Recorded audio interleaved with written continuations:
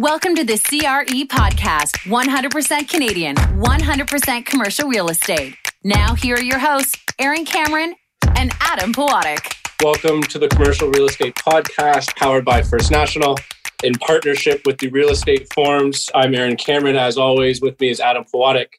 A reminder to our listeners, at the end of the episode, after the little jingle, Adam and I are going to have an after show. We kind of digest this discussion, and this is going to be a very good one, I promise. Our guest today is a gentleman by the name of Michael Emery, who is the founder and CEO of Allied REITs. Thanks for joining us, Michael. Pleasure to be here, guys.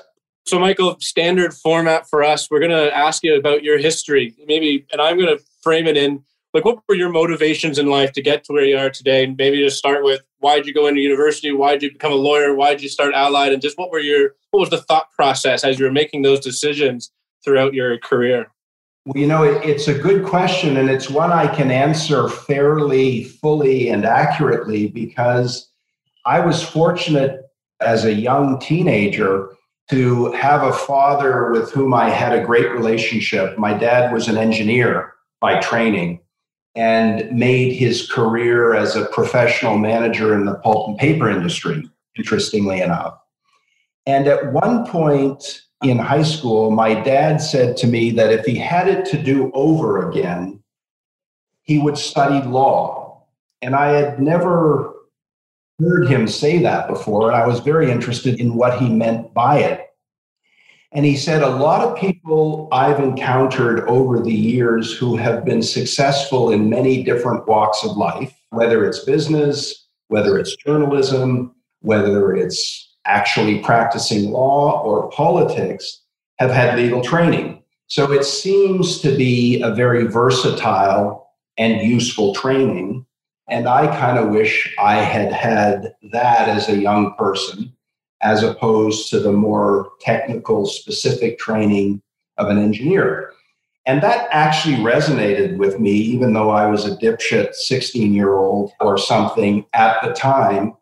And when I got through undergraduate level university, it really came back to me and I decided to study law. And that got me to apply to the University of Toronto Faculty of Law, which at the time, and I think to this day, was considered the best law school in the country.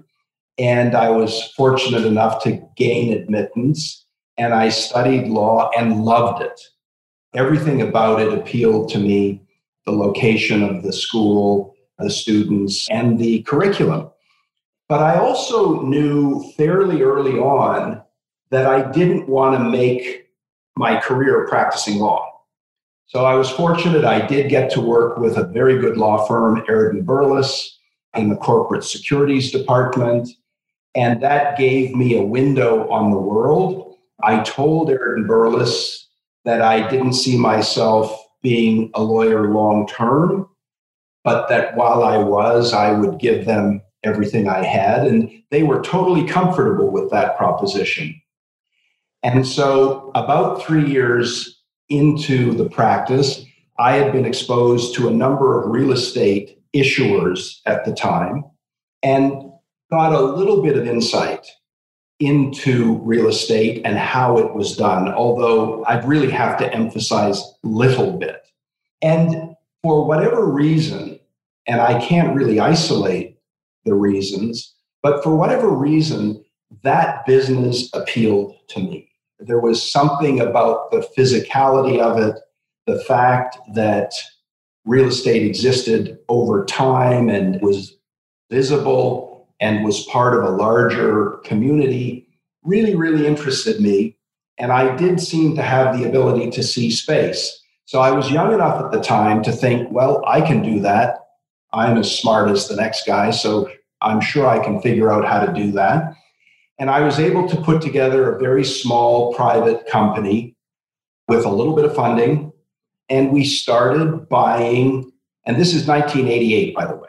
So I know really nothing about real estate. We're at the tail end of an incredible boom. I mean, it was unbelievable what was going on. And we went out and started buying small storefront retail properties with a little bit of office on the second and third floor in really well located intersections in the city, Yonge and St. Clair, Yonge and Eglinton, Yonge and Front Street. And there were good instincts behind that selection. I felt in particular, that stuff would hold up in good times and in bad. I didn't expect bad time ever to come, but I thought if it did one day, this will hold up pretty well. The other thing we did is we didn't over-lever the buildings. We certainly used first mortgage financing, but we didn't use the kind of crazy leverage that was available in the late 80s. Anyway, that wasn't really that formative because everything we did in the first 18 months went well. Every asset got more valuable. Every lease we wanted to execute, we executed. Rent levels we expected or even higher. And I thought, very briefly, that I was a genius destined to become a mogul of unbelievable proportions in the real estate world.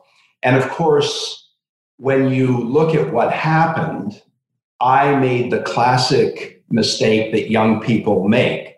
I mistook a bull market for brains. The unfortunate thing is the bull market came to a crashing end in 1990. The Toronto real estate market literally collapsed. And not only did the market collapse, but the actual industry collapsed. And I remember going home at the time and telling my wife that my career was going to be set back for a full 12 months because of this real estate crash. And I was really pissed off. And she told me to just suck it down and deal with it and not bother her with my little problems. The reality was we melted down for 5 years. Real estate had no value. Everybody collapsed. And we were able to survive by the skin of our teeth. And actually, that's when we learned how to run real estate in the most adverse environment imaginable. We learned how to solve problems. We learned how to restructure financing. We learned how to determine whether a building was terminally flawed or terminally ill, or whether it was salvageable, and then what it took to salvage it. It was fantastic experience. It was painful. It was hard. It was not at all profitable. Never did I work harder for less than I did in the first 5 years of the 1990s. But by the end of the first 5 years of the 90s, we knew what we were doing. We knew how to run real estate, and we had the ability to attract capital. And indeed, we had learned a few lessons that enabled us to ultimately pursue the opportunities that we pursued. So maybe I'll stop there. I had multiple levels of good fortune. Number one, I had the opportunity to get a very interesting and flexible education in what has turned out to be a pretty good gateway career, which is why so many lawyers have ended up in real estate. Number two, I ended up making my career in the city of Toronto, which was beginning to transform dramatically. Number three, I had the best and most brutal education you could get in commercial real estate in the first half of the 90s, and I survived by the skin of my teeth, but I survived. And I actually feel grateful for all three things.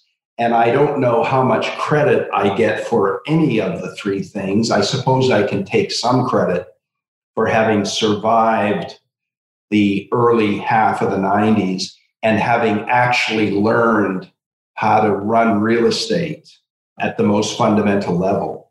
And I guess the other thing I can take a little credit for is we made an observation in the early 90s that became the foundation of our business going forward and really became the foundation of Allied.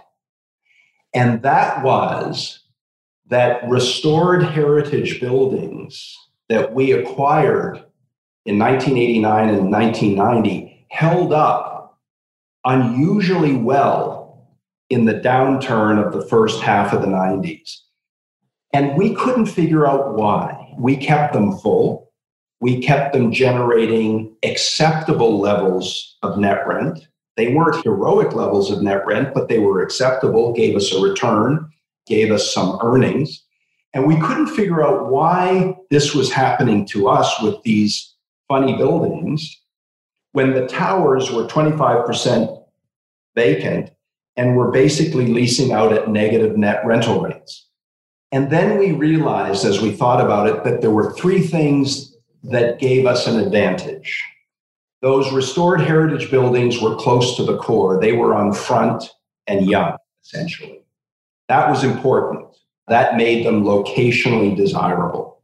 Number two, they had really distinctive internal and external attributes because they were built 100 years ago and they had been adaptively reused for office use above grade and retail use at grade. And that meant they had high ceilings, post and beam structural frames, hardwood floors, exposed interior brick, and really interesting external architecture. And people liked that, not just because of the aesthetics, but because it helped them attract, motivate, and retain the talented people they wanted to run their businesses. So that was number two. Number three, and I'll never forget this, it sort of dawned on me one day. It was blindingly obvious, and I couldn't believe it took me so long to realize this, but our taxes and operating costs were $8.50 a foot.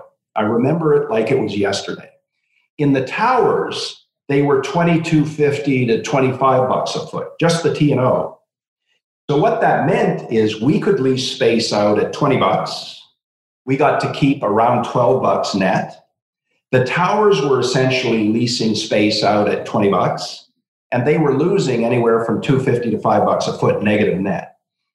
And so it was that combination of proximity to the core, distinctive internal and external attributes, and lower overall occupancy costs that allowed these oddball buildings, funky buildings, heritage buildings, brick and beam buildings, whatever you wanted to call them, to outperform the towers, literally.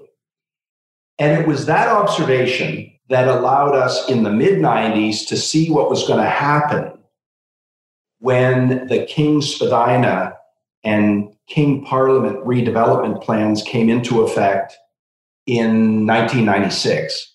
And all of those buildings, which had previously been restricted to light industrial use, could be put to office use, could be put to retail use, or could be put to residential use. So when that happened in 96 under Barbara Hall's administration, we saw a huge opportunity. And we began to exploit it, and we were credible. We knew how to run real estate. We could attract capital. It wasn't cheap capital, but we could attract it. And so we started in 96. We accelerated in 98. And by the year 2000, we actually couldn't create space fast enough to meet the demand. And the rental rates we could extract from really good users went from about $10 net per foot to 24 net over a 4-year period. And it was that value proposition, close to the core, distinctive, and available at lower occupancy costs, that gave us the ability to achieve this kind of earnings growth and add this kind of value. So that's kind of the story. I want you to keep going. And this is great. I'm not trying to slow you down. And I'll let you keep going because we're only at the year 2000. We got 20 years to cover still. But I want to unpack a couple of things you said. Because, I mean, real estate is one of the most capital intensive industries, if not the most capital intensive. And back in 86 or 88, you said you had a little bit of capital. Maybe just start, and rather than maybe not just necessarily your specific experience, but there are a lot of real estate entrepreneurs today, tomorrow, trying to get that first seed capital. What did you have to do to find it? Where were you digging for that money? Well, originally it was like a lot of young entrepreneurs. It was a little bit of family and friends that basically represented the initial source of capital. It was that capital that allowed us to launch. So that was phase one. The other thing we did is we raised capital from investors for specific transactions. So friends and family to ground the business and to give the business a bit of working capital, and then investors to fund the specific transactions. So right from the beginning, we were accountable to investors. And if there's any message I would send to young people today who are looking for capital to launch an idea, it is there are more mechanisms today for attracting capital than there were when I started in the business, but the barriers to entry are higher than when I started in the business. So what you've got to understand, if you're going to attract capital, it is going to carry with it an intense accountability obligation to that source of capital. You can't just take the money, go away, and have fun and report back in a couple of years as to how things went. There's a huge accountability that goes with it. I can honestly say I was reasonably good at that at the beginning, but I wasn't great. I think as our business has evolved, we've perhaps even become great in terms of accounting to our capital providers for results. And as a public company, it's the most intense form of accounting, and you guys are only too aware of it as well. So the key is, I think it starts with friends and family, but before you can do much, especially in real estate for the reasons you mentioned, you need fairly big money, and you're going to need other people's money. You're going to need investors, whatever form they might take, and you're going to be super accountable to those investors. And if you're good at accounting, you'll get their support and you'll get future support. Things will go wrong. Never hide from it. Get in front of it. And if you get in front of it and have a plan for how to correct the problem, good investors will support you. But the accountability is one thing a lot of young people don't recognize. And if you're not prepared to be accountable to others, it's not easy. And sometimes it's not at all fun. You're not going to get any significant amount of capital from anyone. While we're on the topic of raising capital, what was more difficult? Raising capital in a good market in 1988 with no track record, raising capital after you had experience and after you've gone through the early 90s crisis, whenever it is that you got back into purchasing properties. So now you've got a track record, but you're in a bad environment. Or thirdly, your IPO. Which one was the most difficult? Well, I'll answer the last question first, or the IPO was brutal. We IPO'd in 2003. We were very odd, and that's probably the nicest way of describing it. We were very small from a capital markets perspective, and getting the IPO through to successful completion was agonizingly difficult. It was just horrendous. And the investment bankers kept saying to me at the time, and this was a good lesson, they said, Michael, persevere. If you get to the finish line, and if you're able to perform for those who have provided capital to you, if you report, if you hold yourself accountable, you'll be amazed at how easy it will become to attract vastly larger amounts of capital going forward. And I remember at the time thinking, you guys just want me to get this deal done so you can get your commission and life will go on. But in fact, those investment bankers were right, and they did not lead me astray. And I was amazed even by 2004, 2005, because we did perform and we did hold ourselves accountable, how much more capital I could acquire and how much easier it was. So the IPO was brutal. It was the most difficult in my experience by far. What I found in my whole career, though, is there's always a bottleneck in the real estate world between capital and opportunity. When capital is scarce, opportunity tends to be abundant. And When opportunity is scarce, capital tends to be abundant. And in the mid-1990s, opportunity was unlike I've ever seen again. It was unbelievable. Huge fortunes were made then by astute participants in the Canadian real estate industry. But capital was like so hard to get. And I probably saw a continuation of that in 2003 when we went public.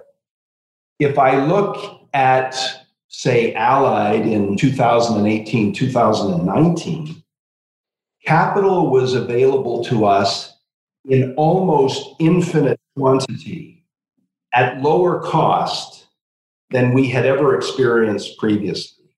It was unbelievable.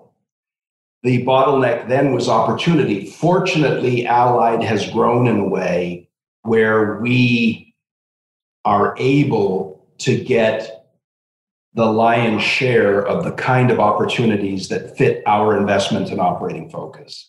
We just have tremendous positioning in the major markets with respect to the kind of assets we focus on and the kind of assets we operate for the best outcomes for our users. So, but that tension tends to exist. One of those things is going to be a bottleneck. So when there's a lot of capital, it's really hard to get opportunity and you really have to compete aggressively. When there's a lot of opportunity, for whatever reason, there tends to be a shortage of capital. Now, again, the market has evolved. If I look at the current crisis, not to spend any time on it, because it's probably not the point in time to do that. But if you look at the current crisis, it actually isn't a liquidity crisis. The real estate industry has a super abundance of capital, but the opportunities have sort of dried up temporarily. I think that's going to change. But it's an interesting dynamic that every organization will face. One of those two things is going to be harder, and the focus will have to go to the harder of the two things. But the IPO, going public, is really hard. It's worth it if you have a good vision and if you're prepared to be accountable. But it's brutally difficult. So, Michael, we've kind of worked our way through the 2000s. Maybe we'll move on. And let me just date stamp it. I think it's November 22nd, or maybe a plus or minus a day. I lose track.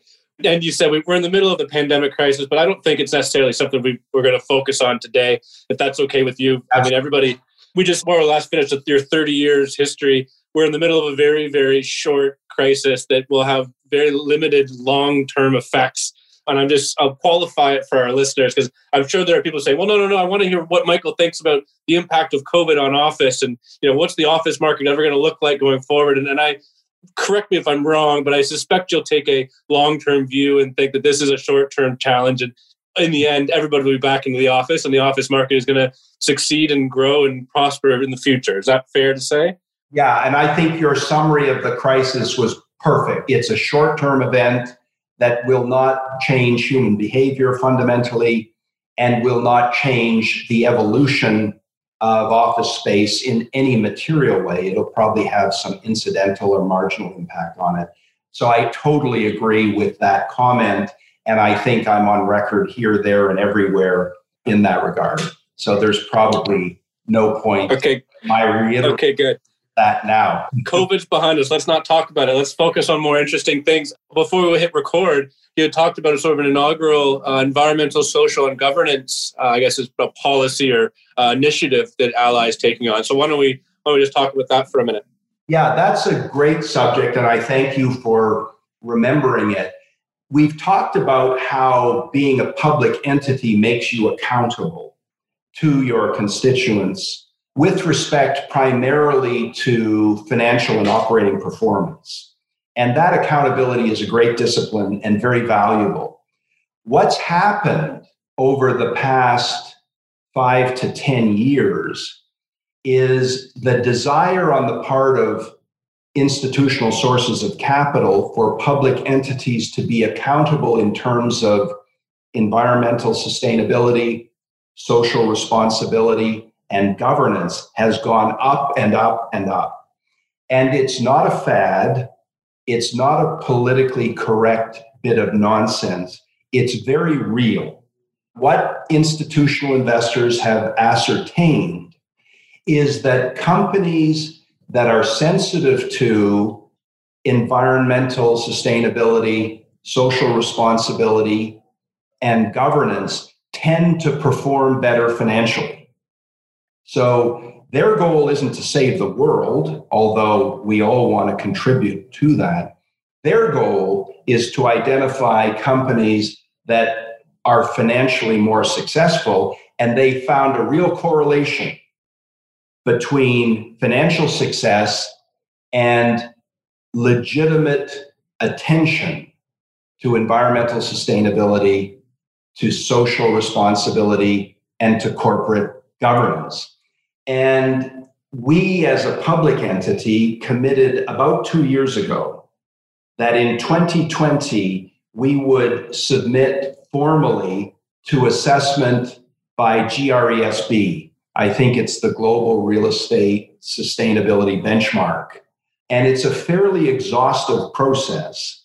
And it took us literally 1.5 years to do all of the field work necessary to have the data to submit to GRESB for assessment. We've done that. The results will be published, I believe it's on November 28th by GRESB. And then we'll issue our inaugural ESG report on December 2nd. And it will be the first time that we have publicly submitted ourselves to scrutiny with respect to ESG. And I'm very excited about it because I believe deeply in it. And even more importantly, there are areas where Allied is genuinely strong, and there are areas where Allied definitely needs to improve. And what this does is it provides the board and management with benchmarks against which we can measure ourselves to identify strengths and weaknesses, and then more importantly, to measure improvement over time. So I'm genuinely thrilled that we're at this point. And as I say, there are weaknesses that we need to address, and there are strengths that we have developed. And going forward, we'll be able to establish priorities rationally, and we'll be able to measure our success in a very public way. So our constituents can, in a way, subject us to the same kind of scrutiny on ESG that they do with respect to finance and operations. It is a sign of the times. It actually is something that I think becomes even more resonant and more important because of COVID, although its importance certainly doesn't derive from COVID. It preceded COVID in a very, very big way. And I think COVID simply illustrates why emphasis on environmental sustainability, social responsibility, and corporate governance is important. All good public entities are attentive to this. And the real estate business is particularly significant because what we do can have a huge long-term impact on the carbon footprint. And what we do right can really help the world, and what we do wrong can really hurt the world. What we do right can actually facilitate human wellness, and what we do wrong can really hurt human beings. So it's very meaningful in the context of the real estate business. And probably of the sectors, it's most important in the office sector because we have tens of thousands of people coming in and out of our buildings every day. And how those buildings, in a way, treat the people who use them can have huge impact on the quality of their lives.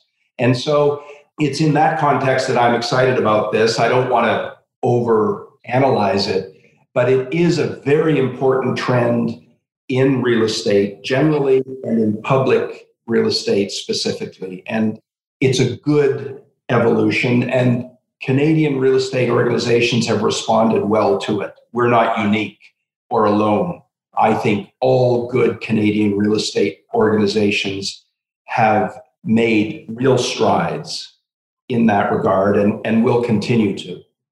You're totally correct. And congratulations, of course, for subjecting yourself to that kind of scrutiny. It's not a matter of just talking the talk, which every company is doing now, but not all of them are walking the walk to back it up. And this would fall in that category because nobody likes being too transparent for a lot of their inner workings of the company. I wanted to ask you next about The Well. I got to think that unless I'm missing something, that's probably your most high profile development. And specifically, I want to ask about the unusual aspects of it. I would say that you've really based an investment thesis long-term around unique real estate. And this is an opportunity not to just influence a building or a neighborhood, but you're basically creating that neighborhood and that development. It's going to be the showpiece. So what about that project you find most exciting from a community building aspect? And what are you putting into it that's make it stand out from other buildings? What's unusual about it? Well, the first thing I think to point out about that project is the fact that it is a collaboration primarily between ourselves and RioCan. And it started in 2012, so it's almost 8 years old now in terms of its origin. And it represented a collaboration between two public entities that did two things for the collaborators. Number one, it moderated the risk that each of us was taking because it is a very, very large project. And number two, it brought complementary expertise to the project. Allied's expertise is obviously very highly developed in terms of office environments, and RioCan's expertise is obviously very highly developed in relation to retail space. And RioCan is also evolving into a multifamily residential business, as you know. So the collaborative part of it was very meaningful to me. Neither RioCan nor Allied could have or would have undertaken that project on its own. We certainly wouldn't have at Allied. It would have been too big for us. And I don't believe, and I'm assured by Ed and Jonathan, RioCan wouldn't have either, even though at the time they were vastly larger than we were. But it's been a very, very constructive collaboration. And I think it illustrates how real estate has become so big that most of these projects can't be executed without different organizations combining their resources. The other thing, and you alluded to it, Adam, very clearly, the other thing I love about the project is it's not actually creating a neighborhood, but rather completing a neighborhood where Allied has had tremendous presence from the beginning of the urban transformation. And by that, I mean King and Spadina. So the way I always envisaged The Well was as an extension of the King Spadina neighborhood, which has certain attributes we're all aware of: the restored heritage buildings, the urban texture, the amenity-rich environment. And what we wanted to do with The Well was create an extension of that environment to which so many Torontonians and so many businesses are drawn by providing state-of-the-art, technologically superior urban workspace, by providing well-conceived and well-merchandised retail space, and ultimately by providing great living space, either in the form of condominiums or in the form of multifamily rental, I should say. And that's because we know that in the inner city, those uses mutually reinforce one another. So we wanted to create phenomenal workspace to complement the great workspace in King and Spadina. We wanted to create phenomenal retail space to make the neighborhood richer in terms of amenities. And we wanted to create yet more great living space, both in the form of condo ownership and in the form of rental, which I think is something the city needs. So it's that extension of a great neighborhood that I think represents kind of the culmination of the project for Allied and RioCan. And I'm actually sitting in our head office looking to the south, and I can see the office tower rising now, and it is nearing the top. And I think it's going to be a beautiful addition to the skyline. But what really thrills me is that it'll be accommodating incredible knowledge-based organizations who will represent customers for the retail users, and it'll be accommodating a very large number of men, women, and families who again will represent customers for the retail users, and it will add to an already dynamic inner city neighborhood. I actually believe, I'm biased of course, but I still maintain that King Spadina is the best inner city neighborhood in Toronto, and the Well is a wonderful extension of it. And then, Michael, let's just jump. I think they're adjacent sites. Let's just move a couple meters north to the King Toronto project with Westbank, which has got a lot of people excited to see what that ends up looking like, because the renderings are almost out of this world looking. So let me just talk about that project and working with Westbank and just their creativity and the way that they look at real estate is so different than basically any other developer in the world. Well, we're fortunate to have great partners and to have worked with great partners over a considerable period of time. And as I mentioned before we started recording, one of the things that we've learned is that design pays. It's not a frivolous thing. It's not something that you do because you have an artistic sensibility.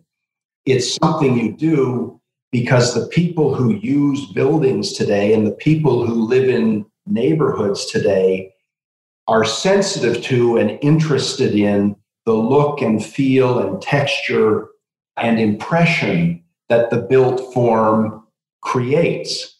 So in the case of King Toronto, and it's a great illustration and it's a great question, Westbank and BIG primarily came up with a vision for the entire development that I think was inspired by Safdie in Montreal with Habitat. And it sort of evolved into almost a series of mountains revolving around a courtyard. And then it involved connecting King with Wellington.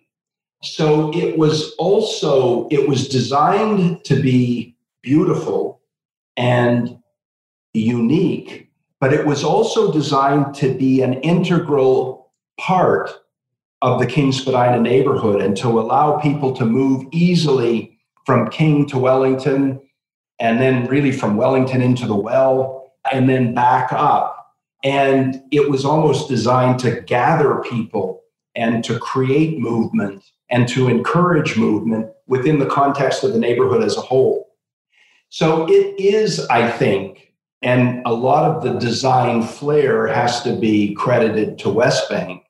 Although I have to say, when the city tried to get us to adopt a different, more conventional design, I played a very big part in resisting that. And I'm very proud that I was successful in resisting that, because we hated it.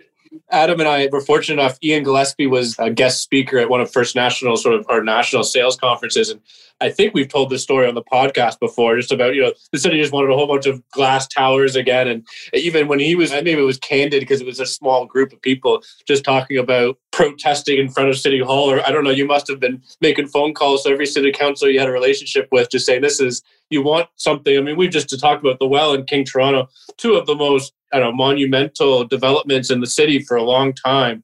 I got one last question, and then I think Adam's got a follow-up. But what's next, Michael? Where's the next big, incredible, jaw-dropping development that you've got on the horizon? Or can you tell us? Absolutely. But I'll tell you what's next conceptually, and then maybe point to specific examples. One of the things I think that Allied has achieved is putting itself at the forefront of providing distinctive urban workspace for knowledge-based organizations. That is our mission. That is what we do. The Well is one way of doing that.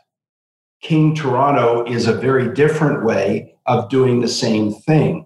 In the case of King Toronto, it involves the creation of more condominium space than we would normally be part of. But that was the best way to optimize that particular piece of land.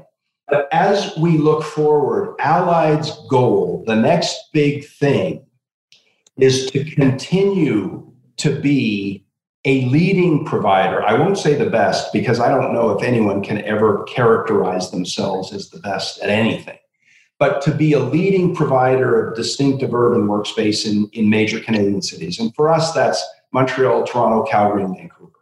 Calgary's in a bit of a downturn now, as we all know, a severe downturn, but it has a future. And so the next big thing for us is probably 700 DLG in Montreal. It's actually a conventional office tower that we bought in 2019. And a lot of people said, well, whoa, that's everything you guys say you're not. So what the hell are you doing?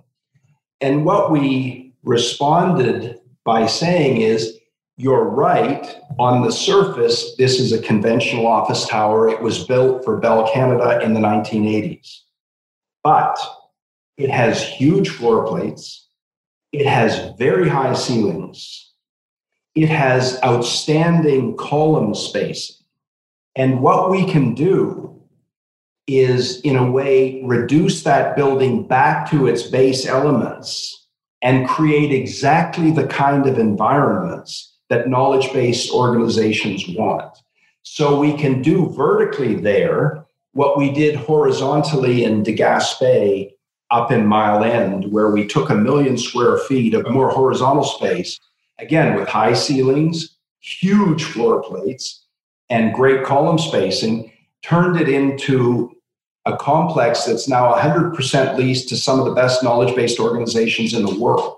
And it's even leased to Sun Life, which is a great organization, albeit hasn't been an organization that we might conventionally have thought of as a knowledge-based organization, although I think that's exactly what it's becoming. So we want to do this vertically. That's the next near-term big thing. But for us, the longer-term next big thing is to continue to be at the forefront of providing truly distinctive urban workspace for knowledge-based organizations. Wherever that takes us, we will go. If it takes us to a conventional office tower and we can do it, we're going there. If it takes us to another brick and beam building, we're going there. There are many ways to provide this to our users. And so for us, we don't define ourselves by the kind of format we operate. We define ourselves by the users. If the format will serve the users, we're there. So we want to stay at the forefront of serving knowledge-based organizations. That's been the big thing, and that's the next big thing. And figuring out how to do that in a way that isn't obvious is what we love doing. The obvious is great. We'll do that too, happily. But if we can see creative ways to do that, we're all in. I like it because it captures what you do, but allows you to constantly evolve. And it's great to be nothing if not iterative, but have a clear vision throughout. I would say that a bridge between this discussion about the forward-looking vision for Allied would tie into the next question I want to ask, which of course is stock price. The stock price is a reflection of the market's forward-looking view on an organization. For anybody that's not in front of a computer, it's a quick year history. Allied was at $60, cruising into COVID, lost about half, and has regained about half of that since. And that's not unique for the REIT space. I think that your chart would probably look pretty similar to many others in the REIT space. That's just the market sentiment for REITs in general. Do you think that there's an accurate prediction of where major real estate holders are right now? That the market's capturing it? Are they missing anything? Would you say buy, sell, hold on the entire REIT universe right now? What are your thoughts on what the market's interpreting of us real estate people? Well, it's a great question. And as we discussed at the beginning, no CEO is ever happy with the stock price. That's a given. It's never high enough. The value is never appropriately recognized. So taking that into account, I think the following is helpful.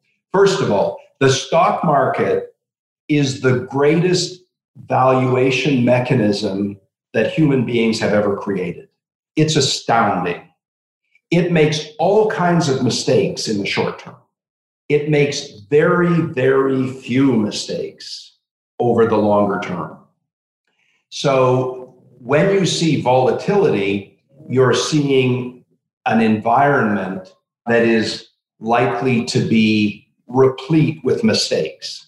In the case of real estate during the pandemic, there is no doubt in my mind that the stock market valuation of real estate assets disconnected from the underlying value. The underlying values have not eroded in any material way, but the stock valuation has eroded massively. And this applies across the board. It's more severe for certain sectors than others, but the disconnect is quite profound. We saw the same thing during the global financial crisis, exactly the same thing, over roughly the same period of time. What happened then is real estate didn't decline in value to reflect the stock price. The stock price ultimately rose back in value to connect or reconnect with the underlying value. And that's, I think, the process we're seeing happen now. The disconnect was very extreme. In Allied's case, we went to about $32 off a $60 high, and we actually tested that low about a month ago. So we went there twice. We went down to 32, went back up to 45, then people got scared again. We retested the low at 32, and today we're at, I think, 40, 41, something like that. So the process of the stock price starting to reconnect with the underlying value of our assets is beginning to occur. My belief is this, and I'll speak only for Allied because there I'm an expert. The stock price will eventually fully reconnect with the underlying value of our asset base. Of that, I have no doubt. And in fact, it'll probably ultimately trade at a premium to the underlying asset value, which we historically do for all kinds of good reasons and for the same reasons. I think in the case of what I don't know, sorry, just to complete that thought, I don't know when that will happen. I don't know if it'll be next month or next year or 2 years from now.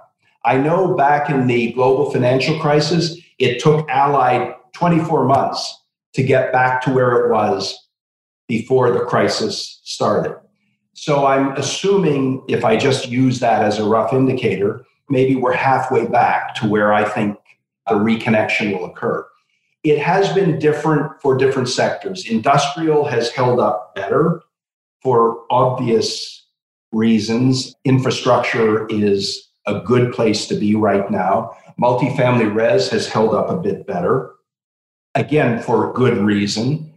Retail has been hit very hard, and we're beginning to see it correct. Again, it was an overreaction on the part of the market. So my belief longer term is we will see the stock market ultimately get back to a point where it's more or less in line with the underlying value of the real estate. I don't believe the real estate is going to go down in value, especially high quality urban real estate. Not everybody agrees with me, but we're starting to see data that actually confirms that. One of the things about a market going sideways is when you've got no data, the market's can go anywhere. And in this case, there was no data. Things looked bad. The market went as it should. It was rational. It created opportunity. I think what's happening now is generalist investors in the market are starting to say, wow, that's value. And people are going to start to take advantage of it. I'm going to start to get in now. That is happening. Whether it continues or falters in the next 6 months, I don't know. I think things are looking pretty good for value right now. The election in the US, the vaccines, and I think the way the real estate businesses have performed. Nobody has seen their revenue streams collapse. Some people have seen their revenue streams erode, but nobody's revenue streams have collapsed. And ultimately, the value derives from the revenue streams. So we're in a process of correction in relation to real estate. I don't know how long it's going to take, but I do believe ultimately it will be a complete correction. Yeah, you're not wrong, of course, in that the timing is unknown. But of course, with all the recent vaccine announcement, it at least does place a probable timeline for people to operate under. And we do have a disclaimer at the end of the show about this not being investment advice. So do as you will with the information provided. But I personally feel comfortable buying right now myself. Michael, I want to thank you for your time. You've been very generous with a full hour of your thoughts. Aaron and I are very appreciative of you doing that for us today. We want to thank First National for powering the podcast, Informa for arranging this with Michael. This is a episode done in conjunction with the upcoming Toronto Real Estate Forum, at which Michael will be speaking. But most of all, I want to thank you, Michael, today for joining us today. My pleasure, guys. It was really thanks, fun. Michael. Appreciate it. Thank you both.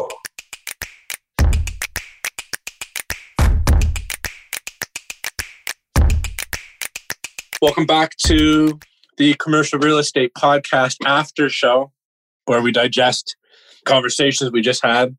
That was a fun one. I've never really been exposed to him that much. Like, I guess I've seen him on a couple of the sort of the keynote speaker stuff, but he's not really a regular panelist. So I wasn't sure what to expect, but geez, he's very candid, very easygoing, very open and transparent. You didn't get a corporate vibe. Let's just talk my speaking points, right? Like, he was kind of free flowing, which is really, I mean, for what you and I do, very refreshing. Well, it's nice too. He's also a good storyteller, which works well in the podcast medium. Yeah. I mean, for listeners, every once in a while you get a guess where it's Adam and I are struggling to pull interesting comments out. And he almost could not get him to stop. It was like, okay, hold on. Let's. You said interesting things. Let us ask more questions. So yeah, I've got a bunch of things that he said that I just thought were, insightful, but also super interesting. The one that really caught my attention was having that unique, that niche of real estate where it's not just office. He's not an office. He's in a very specific strip of downtown areas with a specific look. It's a defensive play, or as a defensive element, that it performs better in down times, and if rents get hammered, he's got more room to play with. And that was really surprising. You don't normally think of office as a defensive play, or even you can identify that would be such, but he has done so and invested billions of dollars into that, and it's proven itself to be quite successful. That was one that really kind of caught my eye. I debated bringing this up while he was talking, but because he was kind of telling these stories in big chunks, I kind of lost its flow, so I didn't go back to it. But did you pick up that the realization of the brilliance was all done in hindsight? That it was totally a fluke. The whole concept of Allied retrofitting offices was 100% fluke, like just absolute luck. If you listen to the story, right, he raised a little bit of money, like seed capital from family and friends, went and, I guess, raised some money through investors on individual assets. He talked about it. He said the strategy was to buy retail buildings that just happen to have some office upstairs in core areas. Then the 90s hit, and he basically survived by the skin of his teeth. And then in hindsight, looks back and goes, wow, because they're core located, because they're 100-year-old buildings with really strong guts, and because the office operations are much less than the towers, that's why it's successful. I guess I should probably replicate that. And then the whole thing, and that's the story, right? I just find that, and for our regular listeners, that is a common theme when you talk to these guys that you see super successful. It wasn't like we had this grand investment thesis went and executed. He literally was like, well, I guess I'll raise some money, buy some assets. And by the you almost think the 90s, the early 90s recession and issues actually was revealed to him how great of an opportunity these sort of brick and beam office investments are. If the 90s crisis doesn't occur, he may not have realized how good he had it figured out, and he would have gone on to build apartments in tertiary markets. Who knows? Like, just so interesting, right? Or still managing second-story office above a bunch of retail that he owns. But it does get to the core, as you said, the very successful people is, if nothing else, adaptive. Yeah. The market's constantly changing, constantly presenting new opportunities, and the brightest will pick them off. And that's what it is. It was not wasn't taking an investment theory and trying to force it through the market. It was looking at the market and see what it provided. I just love it all in hindsight. He's like, how did I survive that? Oh, look at that. Look at these things. Wow. Okay, well, let's just keep doing this then. And the next thing you know, he's Allied. And just for those that are not in Toronto, you can't walk a block in the downtown core without seeing the 10-inch by 7-inch or 8-inch Allied Properties gold plate that they stick on all the buildings that they own. Like they literally own probably a building on every block in the downtown, I don't know, from Yonge to Bathurst to Jarvis to the waterfront. Like it is pretty incredible the amount of assets that they've acquired over time. Yeah, difficult to acquire real estate. I mean, that's a competitive strip of a competitive city for real estate, and they've done a great job over the years of building up just a very, very impressive portfolio of buildings. It was funny though. I mean, we talk about these large REITs with the billions of dollars and market caps through the roof and all of that, but still that some projects can be too large for any single one to digest. I mean, I know we see it on the finance side. Maury, our founder, talks about, some point, the not too distant past where everybody thought that a $20 million apartment finance deal was like a big deal. And now $100 million deals are floating around in the marketplace on a monthly basis. And it's true on development side as well. Just these projects have gotten so large, so capital intensive, the timeline's so long. I mean, the well is under construction, but as Michael highlighted, this is 8 years into the process and they're not completing tomorrow, I don't think. We'll have to get more information. We've been planning on bringing one of the cost consultants in to talk about it. So there's a hook for a future episode, but it's something like 18 cranes on site. There's 14 towers. Like it is just insane, right? The amount of development. I think I heard somewhere, and I'm making this up, but it was something like a third of all concrete use in Toronto right now is being gobbled by the well. Like just nuts, the amount of capacity that's being absorbed by that one development site. I would love to see the cutoff North America wide for cities that don't have 18 cranes on their skyline currently, and see what's the largest city, the one single Allied development would be outpacing for development. And we should have asked them the total dollar value on it, or maybe it's not even publicly disclosed yet, but I know it is massive. And for anybody who's not completely plugged into what we're talking about, end of the show is not the time to talk about it, but this is just a mixed use project that boggles the mind in a very unique parcel, just tucked away just off downtown. It would be unbelievably difficult to duplicate that anywhere else downtown. And this is the kind of project that even for somebody like Michael Emery, who's done a lot, this will, I'm sure, carry a prized spot in the trophy case. Yeah, I mean, he mentioned it, but we should probably add context. It's immediately south of King West, which is the trendy neighborhood. It was an old Globe and Mail newspaper factory and a car dealership and probably some other smaller pieces of land. But it is just massive. I mean, the location doesn't get much better, right? What do you think about the interpretation of the stock market? I thought it was really insightful about the underlying value and the moment in time day trading value on the stock market, that it can disconnect. You mentioned that the market's rational, but we also know it can be irrational at times, and that's where the opportunities can arise. So, Aaron, what's your buy, hold, sell right now on REIT units? Yeah, not simply an Allied. We'll say all REIT units here. Yeah, well, I mean, we had this conversation with Mark Rothschild a couple of weeks ago about, even if it's just you're talking about the AFFO, right? Adjusted funds from operations, and what does that look like and how do different analysts group it? And then, of course, the future development values that are not tabulated. So he's probably looking at all these giant things that he's working on that I'm sure add significant value to their underlying, their net asset value, underlying asset value that aren't being captured by REIT prices and REIT analysts. So I think it's just a common theme. I mean, we're obviously biased, obviously have not insider information, but certainly have perspective on the real estate market that I think the average trader, the average mutual fund manager just wouldn't necessarily appreciate or take the time to understand, right? And related to that, I applied that with the announcement of all the vaccines that this maybe is a time to buy. But I will admit that something that did give me pause is when Michael was talking about his first run-in with a downturn in the 90s, he thought he was going to be delayed by about a year. And we're sitting here thinking, well, we're about a year out from back to normal. And we could be wrong. There is that possibility as well. Yeah. Well, shoot, when we started working from home, I remember one of my team members came up and said, what do you think? Like 2 weeks, 3 weeks? Like, when are we back? Right. And I was like, no, it's going to be at least 3 months, like maybe 5 months. So like, prepare to hunker down. Here we are. I don't know, whatever it is, 8 months in. And I'm telling everybody it's another 8 to 12 months. And that's, you're probably right. That could be heavily underestimated. I sure as heck hope not, as I'm sitting in my cold basement shivering. But anyway. Yeah, I hope that soon we're back to recording podcasts in person at the very least.